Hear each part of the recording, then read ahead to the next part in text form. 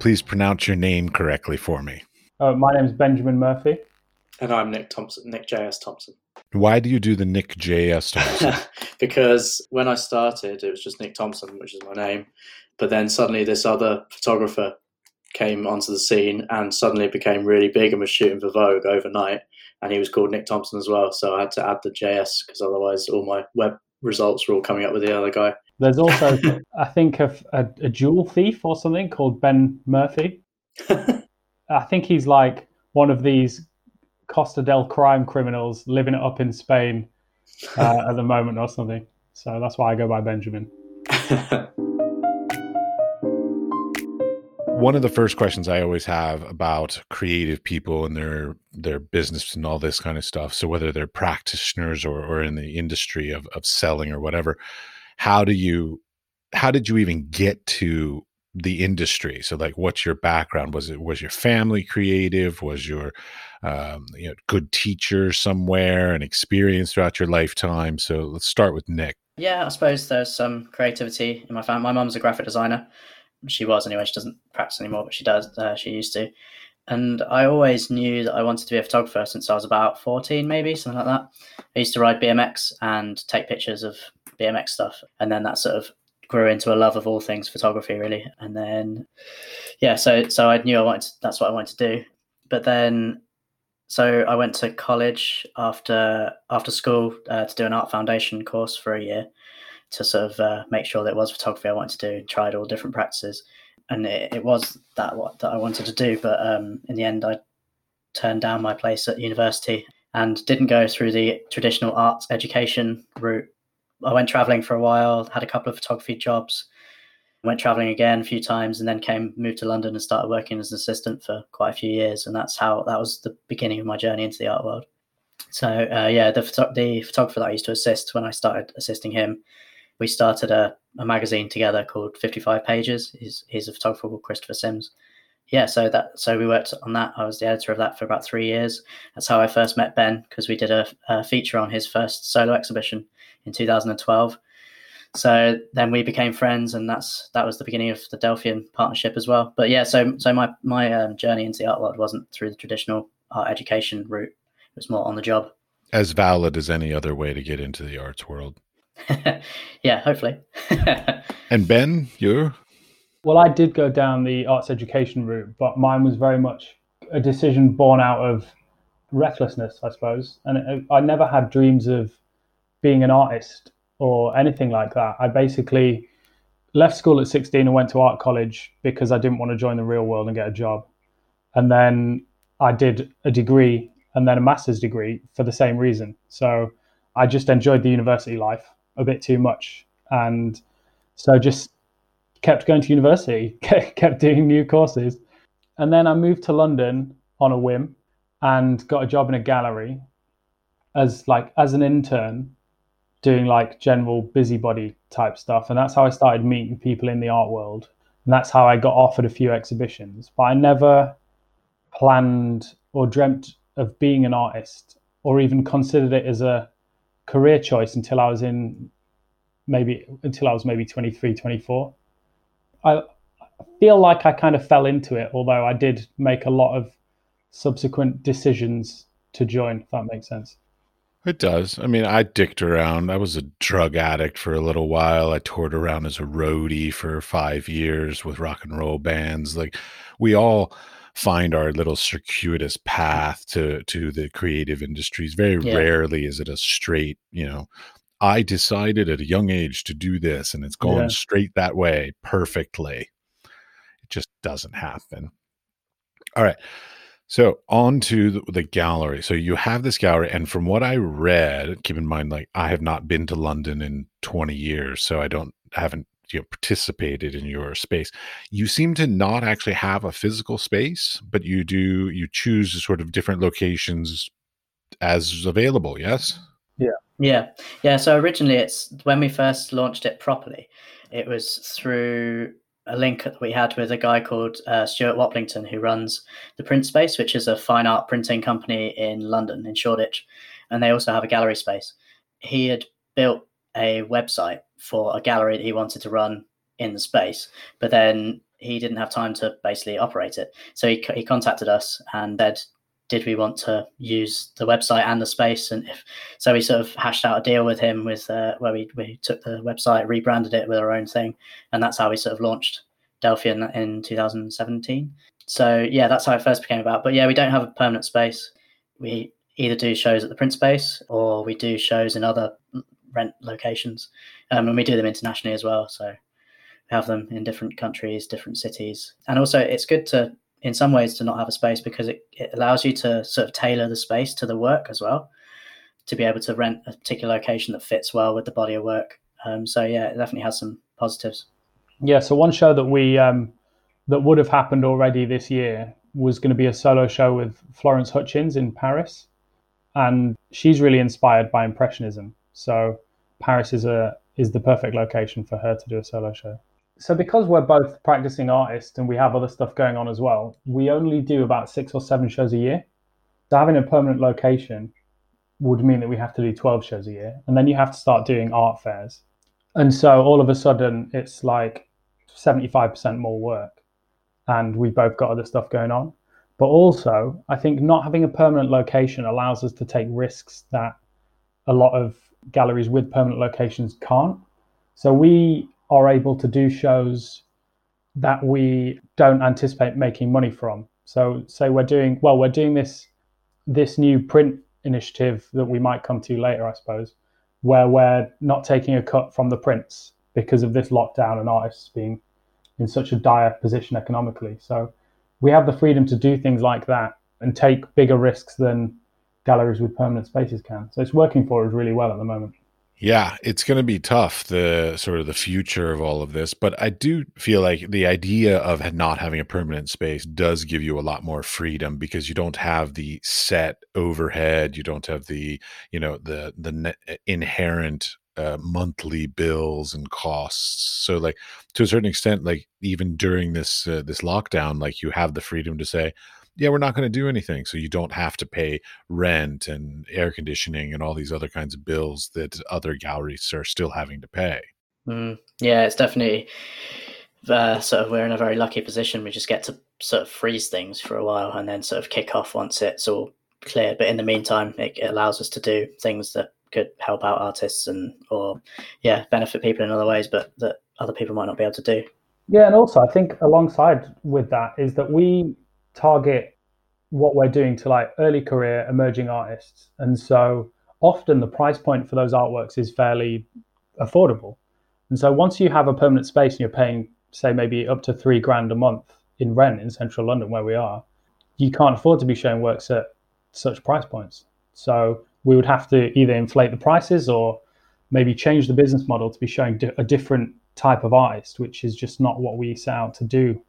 Well, I was actually just about to ask that, which is the question of the choice to work with emerging artists. On the one hand, I mean, I'm going to play devil's advocate a little bit on this, so bear with me. On the one hand, it's really great to give these opportunities to young and emerging artists. On the other hand, a lot of them haven't got the professional chops, let's say, sort of like the experience in the industry, and they may end up not being quite as professional. And many of them will potentially in the next 5-10 years, possibly even stop making work as well. So there's that difficulty of working with younger artists, especially at certain price points, like, so if they're expensive or more expensive, it's difficult to say like, oh, you should collect them because they have a long track record and all this kind of stuff, but they don't. So you have to work with this sort of lower price point, younger collectors, I assume, and try to build these careers for these people, and that's a lot of extra work as well. Obviously, there are those kind of risks, but we don't choose artists based on whether or not we think they're a worthwhile investment. We choose artists based on if their work is great. And so if the work is great, then it doesn't really matter if the artists quit in 5 years because that painting is still amazing. So it's worthwhile buying these artists even if they don't continue exhibiting because the work is good. Now, the artists that you're representing, are they all UK based? No, and we don't officially represent any. We allow any artist that we work with to work with anyone else, and that's not necessarily a traditional way of a gallery working, but we think whatever's good for an artist is good for a gallery. So yeah, we don't traditionally represent artists in a way that a lot of galleries do. And especially if they're just starting out and they're emerging as well, to not be tied to a gallery for right at the beginning is quite a good thing, I think, because it allows them to have multiple opportunities with multiple galleries, whereas we'll help them with shows, but they could also do other things with other people. And we also promote those shows as well. So artists that we work with, if they work with other galleries, we promote those shows too.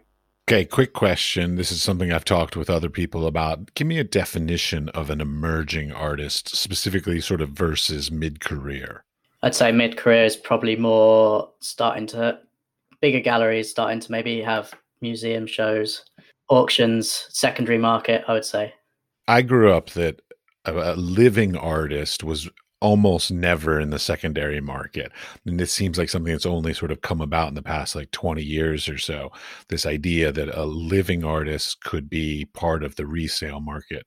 So the idea of that is still a bit odd to me. But then I suppose if you look at like really big artists, if you look at someone like David Hockney, he's still alive, and I don't think you could call him an emerging artist. Like mid-career, he's like huge. So so I don't know. I think that definition is it's quite elastic, I think. For me, it's difficult because the term emerging, I feel like it implies an age thing versus a necessarily quality of work or longevity of career. Oftentimes it's 35 and under.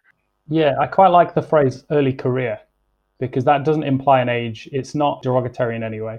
A lot of people use the term young artist regardless of how old they are, based on how early their career is. And I think that's a little bit derogatory, a little bit exclusive maybe.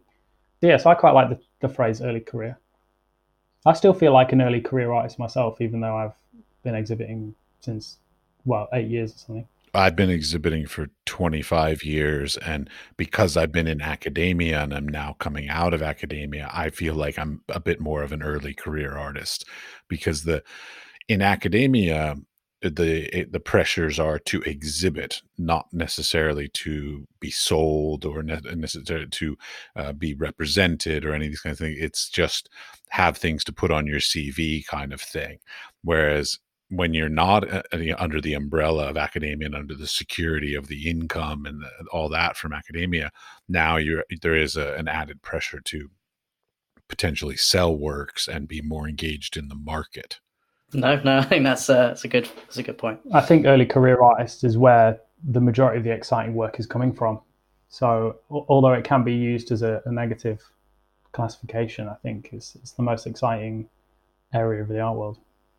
You mentioned that you're also practicing artists yourself. So like, how does the balance of like being a practicing artist and running a gallery, how does that work for you? Because I mean, I've been a practicing artist and worked in galleries, and I felt sometimes it took away from my creative energies and time and whatever, whereas some other times when I worked in some galleries, it actually elevated it and really encouraged me to do new and different things. I think in a time aspect, it definitely eats into the available time, of course, but I think there's so many positives that can come out of it. Just looking at your work and your practice in a different way, coming from a curatorial background and looking at it from that direction is quite interesting, and I think it's influenced a couple of my previous solo shows, the way that I've approached them, in the way that they were curated and the way that they presented.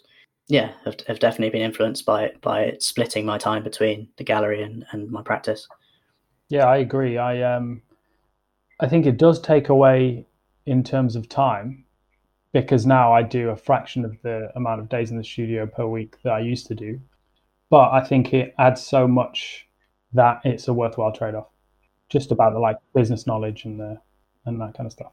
When you chose to get into running a gallery, which basically is a business, literally, Did you either of you have any business experiences that were relevant to that? No, not for me anyway. I don't think so.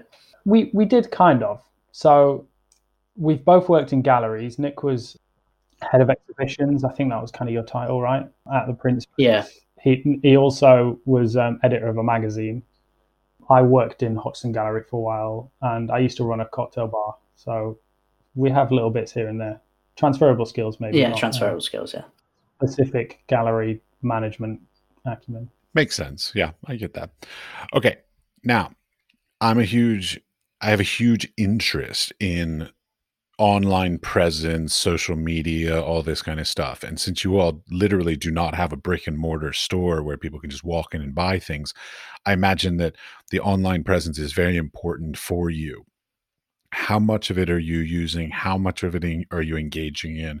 Websites, social media, virtual tours, all this kind of stuff. And how are they working for you or not working for you? Yeah, our social media presence is extremely important for us because we don't have a brick and mortar store. So yeah, everything, all our traffic comes from social media pretty much. Bits and pieces of organic traffic through SEO, but mostly through social media. So to have that as your one channel makes it vital in the sort of plan that you're putting together for the gallery. Pretty much all our buyers come from through social media and online. So yeah, keeping on top of that is incredibly important.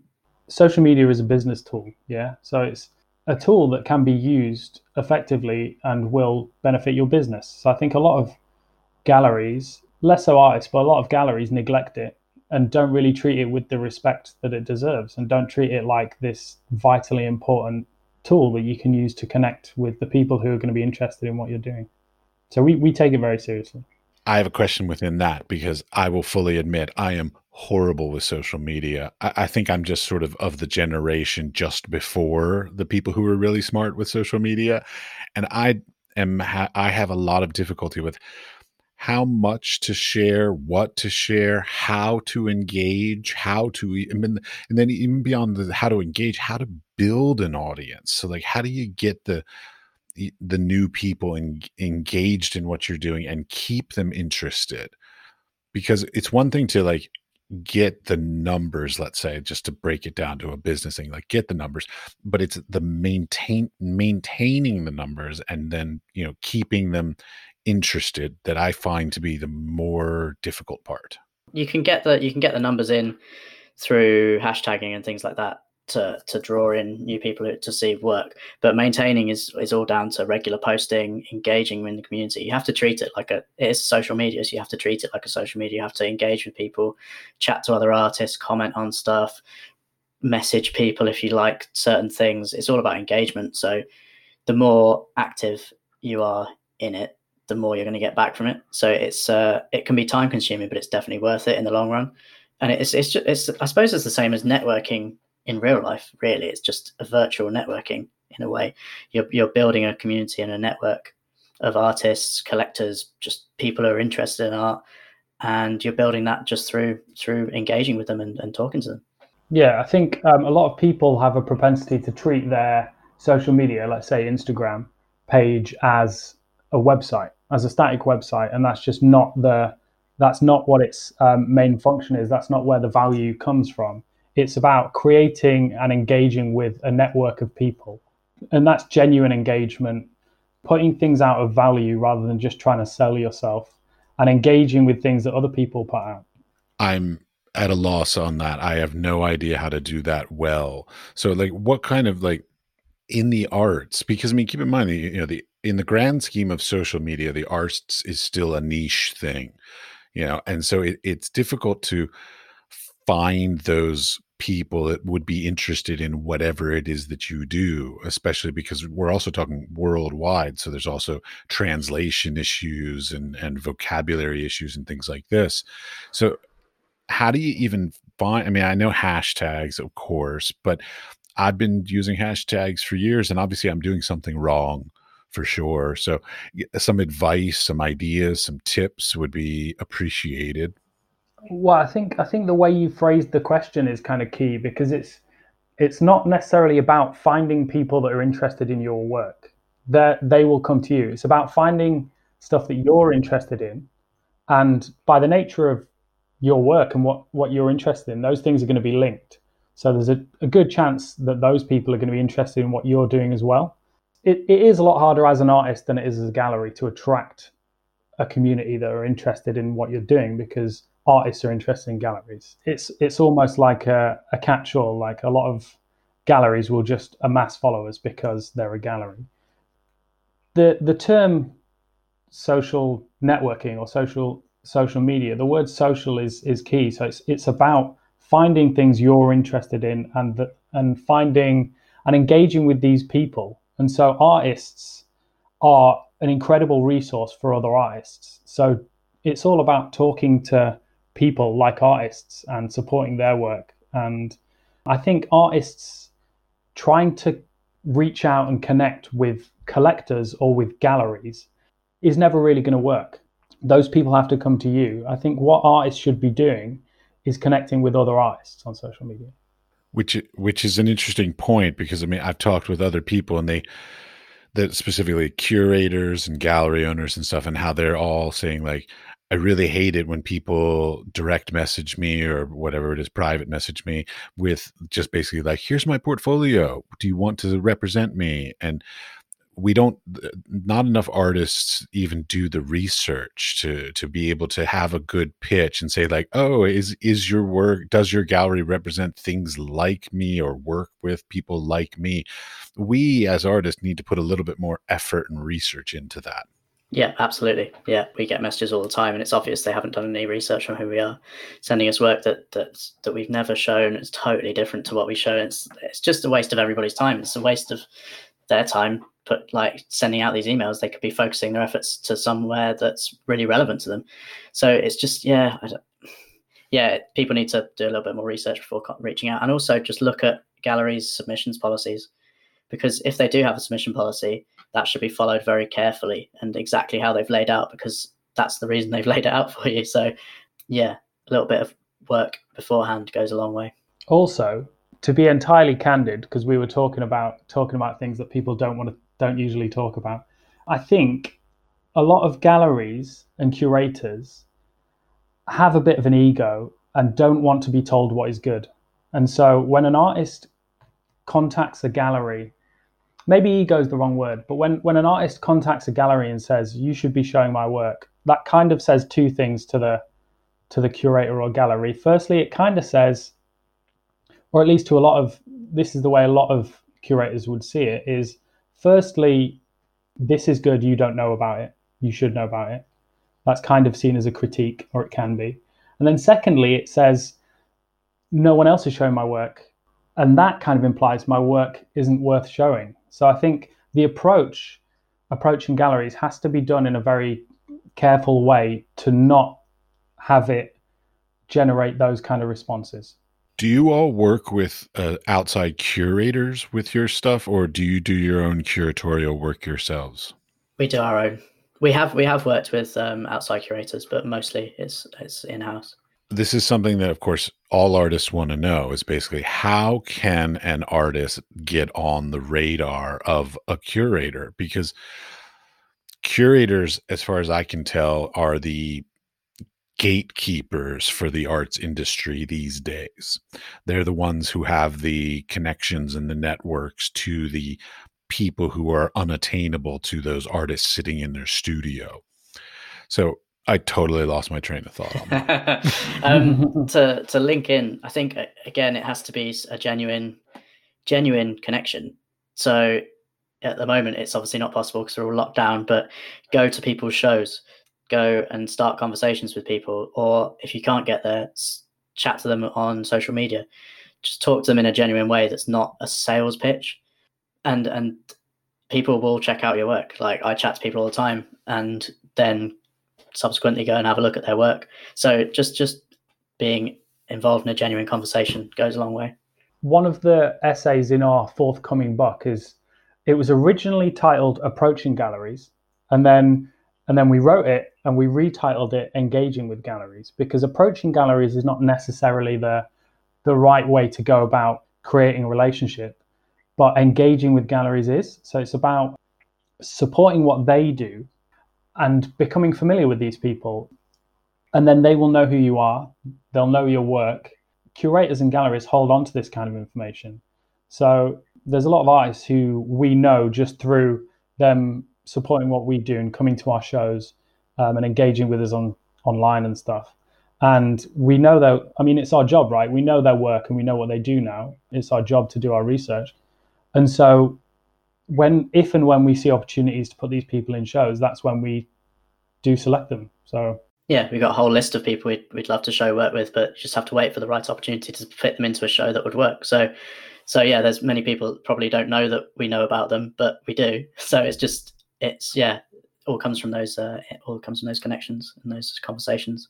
Yeah, and news travels, right? Like if people are engaging with other galleries that we like or follow or other artists, we're seeing that as well because of just the way social media works and the way that the art world works and people talk. And so it's, to not labor the point, it really is about genuine engagement with what people do rather than just trying to either sell yourself or sell your work. And that takes a lot of effort and work and time, and it's a difficult task to do. I mean, it's almost its own art form to be a good networker. And I mean, whether that networking is face-to-face networking or social media networking, it's its own thing. Like I've met people who are amazing with social media networking, and they're absolutely boring and uninteresting face to face, and vice versa. Of course, Yeah. people who are absolutely fabulous in conversation, but they can't do social media to save their lives. So it's hard because I was also thinking about the fact that you, as both practitioners of your own artwork and as gallerist and as curator and as writer, that you all are doing the same things that most of us are doing, which is sort of having separate gigs and separate income streams to try to make your life work. I mean, are you hoping to try to build the gallery into a thing that will be like your main income, or is it always going to be basically sort of be a side project in combination with the rest of your artistic endeavors? I think eventually we'll probably aim for a permanent space, but not for the foreseeable future. Because at the moment it's working really well for us not having a permanent space and sort of it operating alongside our personal practices. But that's not to say that could change in the future. So yeah, I mean, there's no immediate plans for it to become the be all and end all, but that may change in the future.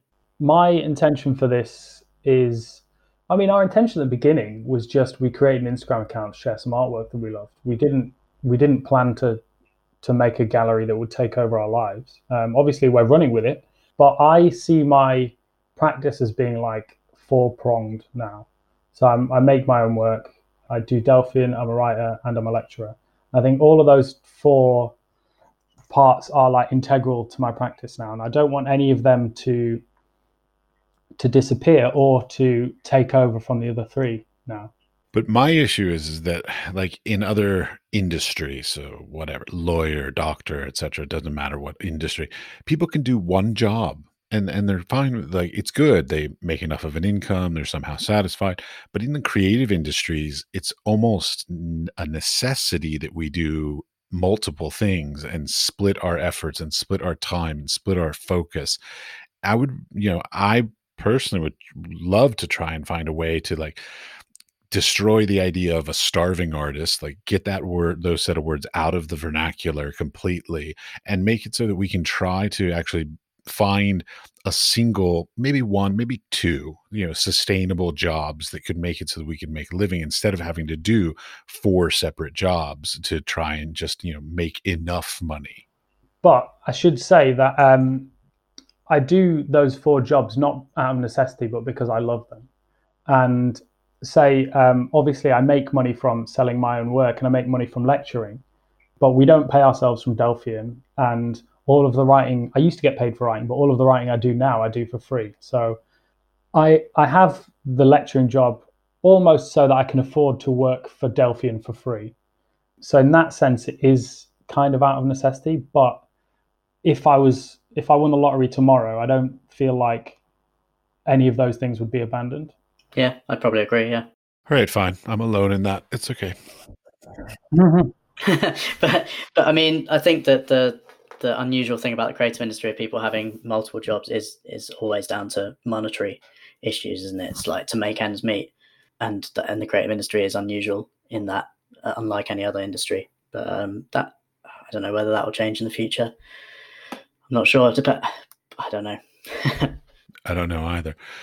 I'm not a prognosticator because I'm a wise fool.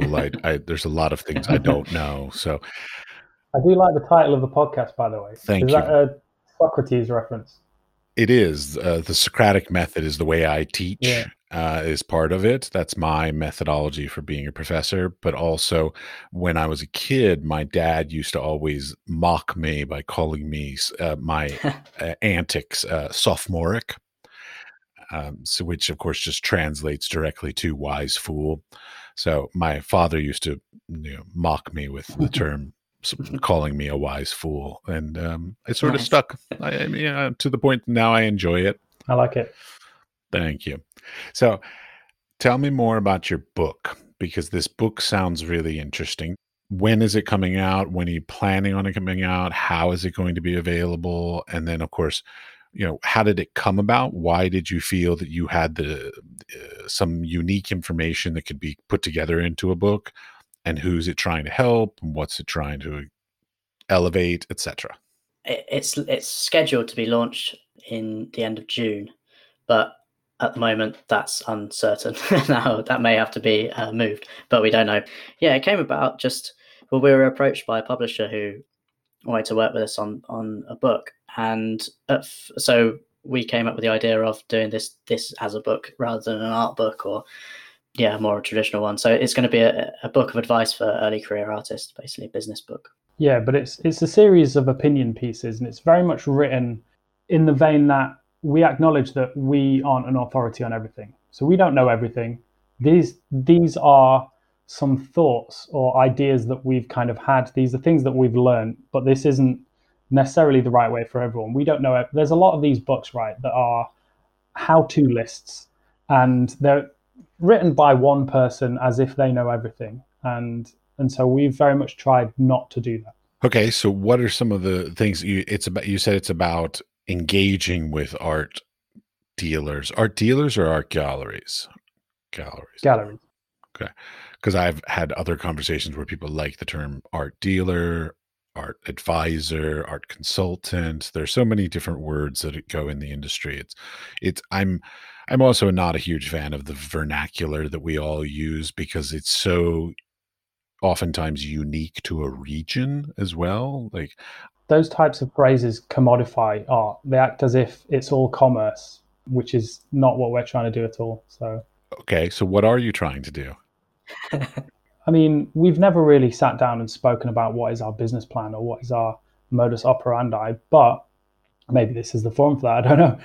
But I mean, our aim is to discover this amazing art by early career artists and show it to the world, basically, and support these artists, because we are emerging artists too, I suppose. Yeah, actually, I didn't even ask, how old are you both? Both 32. Actually, Nick's 31. Yeah, I'll be 32 like a couple of months, yeah. Okay. Just, for reference for those people, because they can't see you. So I noticed on your website that you not only sell and deal with original works, but you're also creating editions. I am utterly fascinated with editions. My background is photography. I've also done printmaking. I'm always interested in how editions are working, because there are different things that, of course, I have lots of questions about, like, how do you do the pricing structure? Are they all the same price? Do they increase price over the run? Do you do really short editions, or do you do big editions? So give me some thoughts on why you chose to create some editions, and how is it working for you? Well, so we usually do an edition with each show, usually. And that's just because editions are much more accessible to people, and we don't want to price anyone out.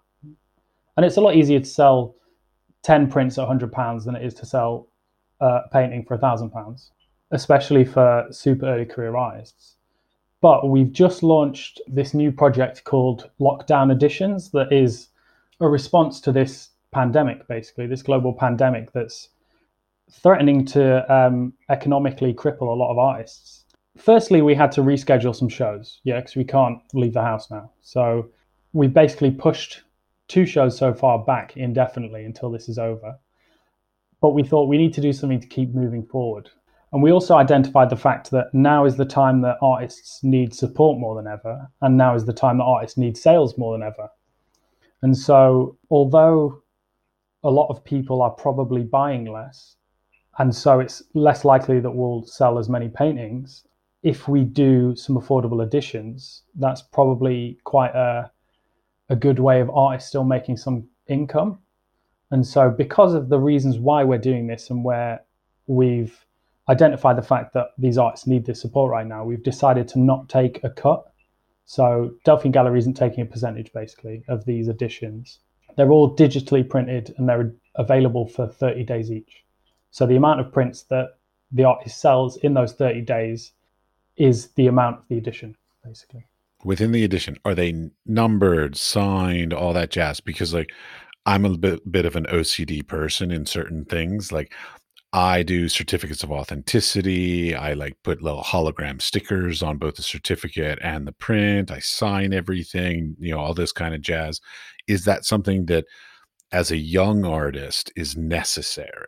There's 2 ways of looking at it, really. So you can go down the route of things being signed, which obviously makes them more valuable. But there's also price point to think about. So in this time, for these lockdown editions, they're not going to be signed, but they will come with a certificate of authenticity with holographic stickers and that sort of thing. So so they will, they're all sent out directly to the buyer with those.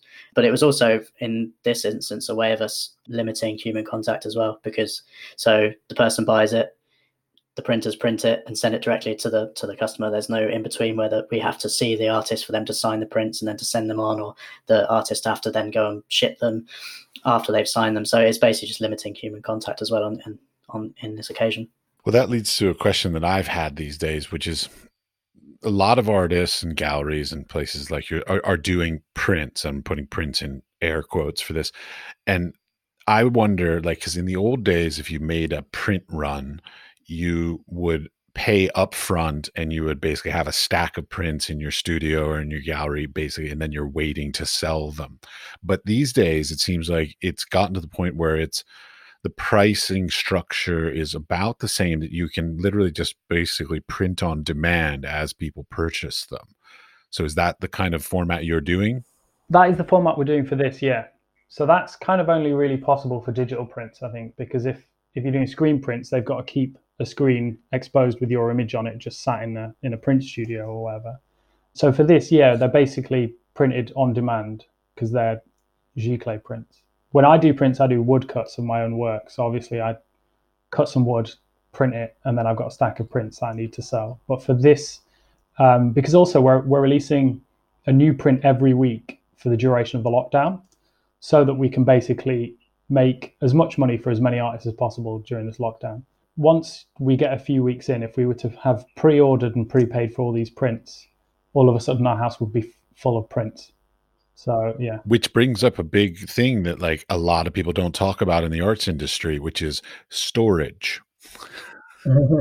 Because like I have friends who do stone sculptures and metalworking. And I mean, just the sheer volume of space, and then of course the cost of rent that they have to do to store work that either is not currently on exhibition or not sold.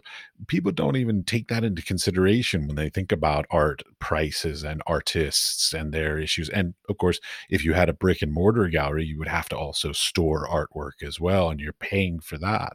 That's something that, like I'm very happy I work on paper because it's super easy to store and transport and all that. But I've got friends that like, I know a guy that pays nearly 20,000 euros a year just in storage for his old artworks that, aren't on display and haven't sold. Yeah, it's incredible.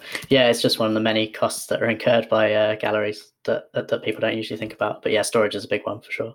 Yeah, and artists need big studios if they make big work, and then they still got to keep paying that throughout this lockdown alongside their rent for their house and their website and all of this stuff. So yeah. Do you each have studios yourselves? I don't know. My home office is my studio because my work's photography based, so I don't really need a studio space per se. But Ben has a studio in the house that we live in. I have a studio, which is it's the garage in our house. Me too. Yeah, garage. I do the same thing. Yeah. Generally selling online. So you all utilize your social media, but how do you actually sort of close the deal? Are you using your own website to do the online sales? Are you using other outlets to do some of these sales? So in other words, there are a plethora of other platforms for selling works that are available online. So the question is like, but actually, this will be both for the gallery and or for you as individual artists. Do you utilize some of these other online platforms for sales? Yeah, we do. So we actually never publicly list works for sale online, or rarely. We do actually now a little bit on Artsy. We joined Artsy recently, and we list works for sale on there. But all of our sales come through email, essentially. So we never post artworks on Instagram listing the price and the size and all of that stuff. But we have a very detailed and thorough spreadsheet of anyone who's ever bought work from us in the past or expressed an interest in buying works from us. We often post saying, if you're interested in the catalogue for this show, then send us an email. So all of our sales are through email contact, but we do have an online store on Shopify where we upload the works, and then when someone wants to buy one, when we create a catalog for a show, we include a link to the artwork or collection that people can buy through. Yeah, so it's basically an instant link that people can go. They can see more information, more detailed pictures than is in the catalogue, and then they can purchase directly through that link. But obviously, the whole time we're in contact with them via email as well, with a conversation. So, closing the deal comes through a conversation through email. What about your own works? How do you sell your own works? Same, really. Through galleries, mainly, I sell my own work. But yeah, it's the same principle, I suppose. Yeah, and for mine, through galleries or, same online, through the store. Okay. So you run a gallery and you are individually represented by other galleries? I'm not represented, no, but I've shown in other galleries. But yeah, I don't have full-time representation. No, neither do I. I think that model is in flux a little bit at the moment anyway because of social media. I think social media has instigated a change that seems to be happening in that sense now. I think galleries and artists are kind of almost forced to work with a lot more people than they would have traditionally done. I'm not signed to a gallery, and we don't sign artists as a gallery. Okay. Now, stepping on to another topic, you also have your podcast. So let's be sure to talk about what you're doing on your podcast. So you also basically do, well, pretty much the same thing as this, which is talk to artists and get their insights about the current contemporary industry that we're all in. Yeah, it's very similar. Artists, gallerists, curators, collectors, the whole range of people from the art industry basically that we interview and try and get a little insight into their practice, and then also advice for early career artists as well. Yeah, it's very much done in a similar vein to a lot of what we do, in that firstly it's aimed at getting this insider knowledge from people who are knowledgeable about certain areas of the art world, which is why we try and include artists, collectors, whatever. And we always ask them, there's a few questions that we always ask them, and one of them is, what one piece of advice would you give to an early career artist starting out? They're all kind of done in that vein of mining this information from people. Another one is similar to the book, is just that to kind of acknowledge and almost celebrate the fact that we don't know everything. There are some people that know more than us, so let's get them in, get their knowledge, and kind of consolidate it for the people who are listening, I suppose. All right. So what's the best insight you got from the podcast for an emerging artist? I think this one that we say quite a lot is to treat being an artist as a business is really important, to take that side of things really seriously. And a lot of people say, oh, I'm not good at the business side. Well, but you sort of have to be. Like, you have to work on that, because especially if you're not represented by a gallery, you're going to have to do a lot of that side of things yourself. Yeah, nobody's naturally good at that. Nobody naturally loves doing it. It's if you want to be serious about your art career and for being an artist to be your career, you need to treat what you do like a small business and you need to take it seriously. And being one of these artists that thinks like, oh, I'm just not good at that is a bit of a cop out. It's like, well, nobody is to begin with. You have to force yourself to be. Okay, within that, you're a lecturer, I'm a professor. Why are we not teaching that in art school? Because it's very hard to work it into a curriculum and it's very hard to mark, basically. I mean, I would love to, and we do to some extent, but I think it's maybe not necessarily the job of art of education institutions to teach that kind of thing, maybe, because I can't really see a way how it would be included in a curriculum or marked.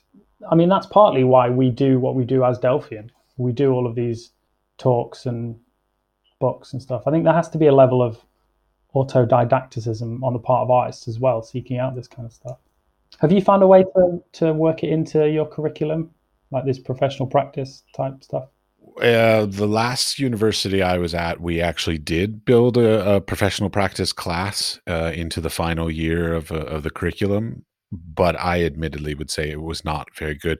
I mean, the one thing that It's tricky, isn't it? well, it's tricky because for some reason, when we created a professional practices in the arts class, for some reason, and I'm as guilty of this as every other professor, I thought that an artist would be the right person to teach it. And I've come to realize after doing it for years that I don't think an artist is the right person to teach it. I think it's more a gallerist or even just a business person, just a Yeah, business professor coming in and teaching the business, their business techniques directly relevant towards the art. So it's not, I don't think an art professor is necessarily, unless they have, of course, have a great career in doing this kind of stuff, is necessarily the best professor to teach the business of the arts. I think a business professor would be the best person yeah, to teach that and just tailor it to the arts industry.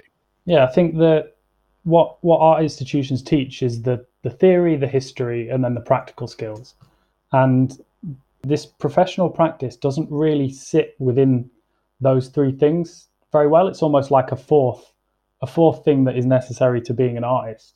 And yeah, maybe it needs to come from some business mogul rather than an artist.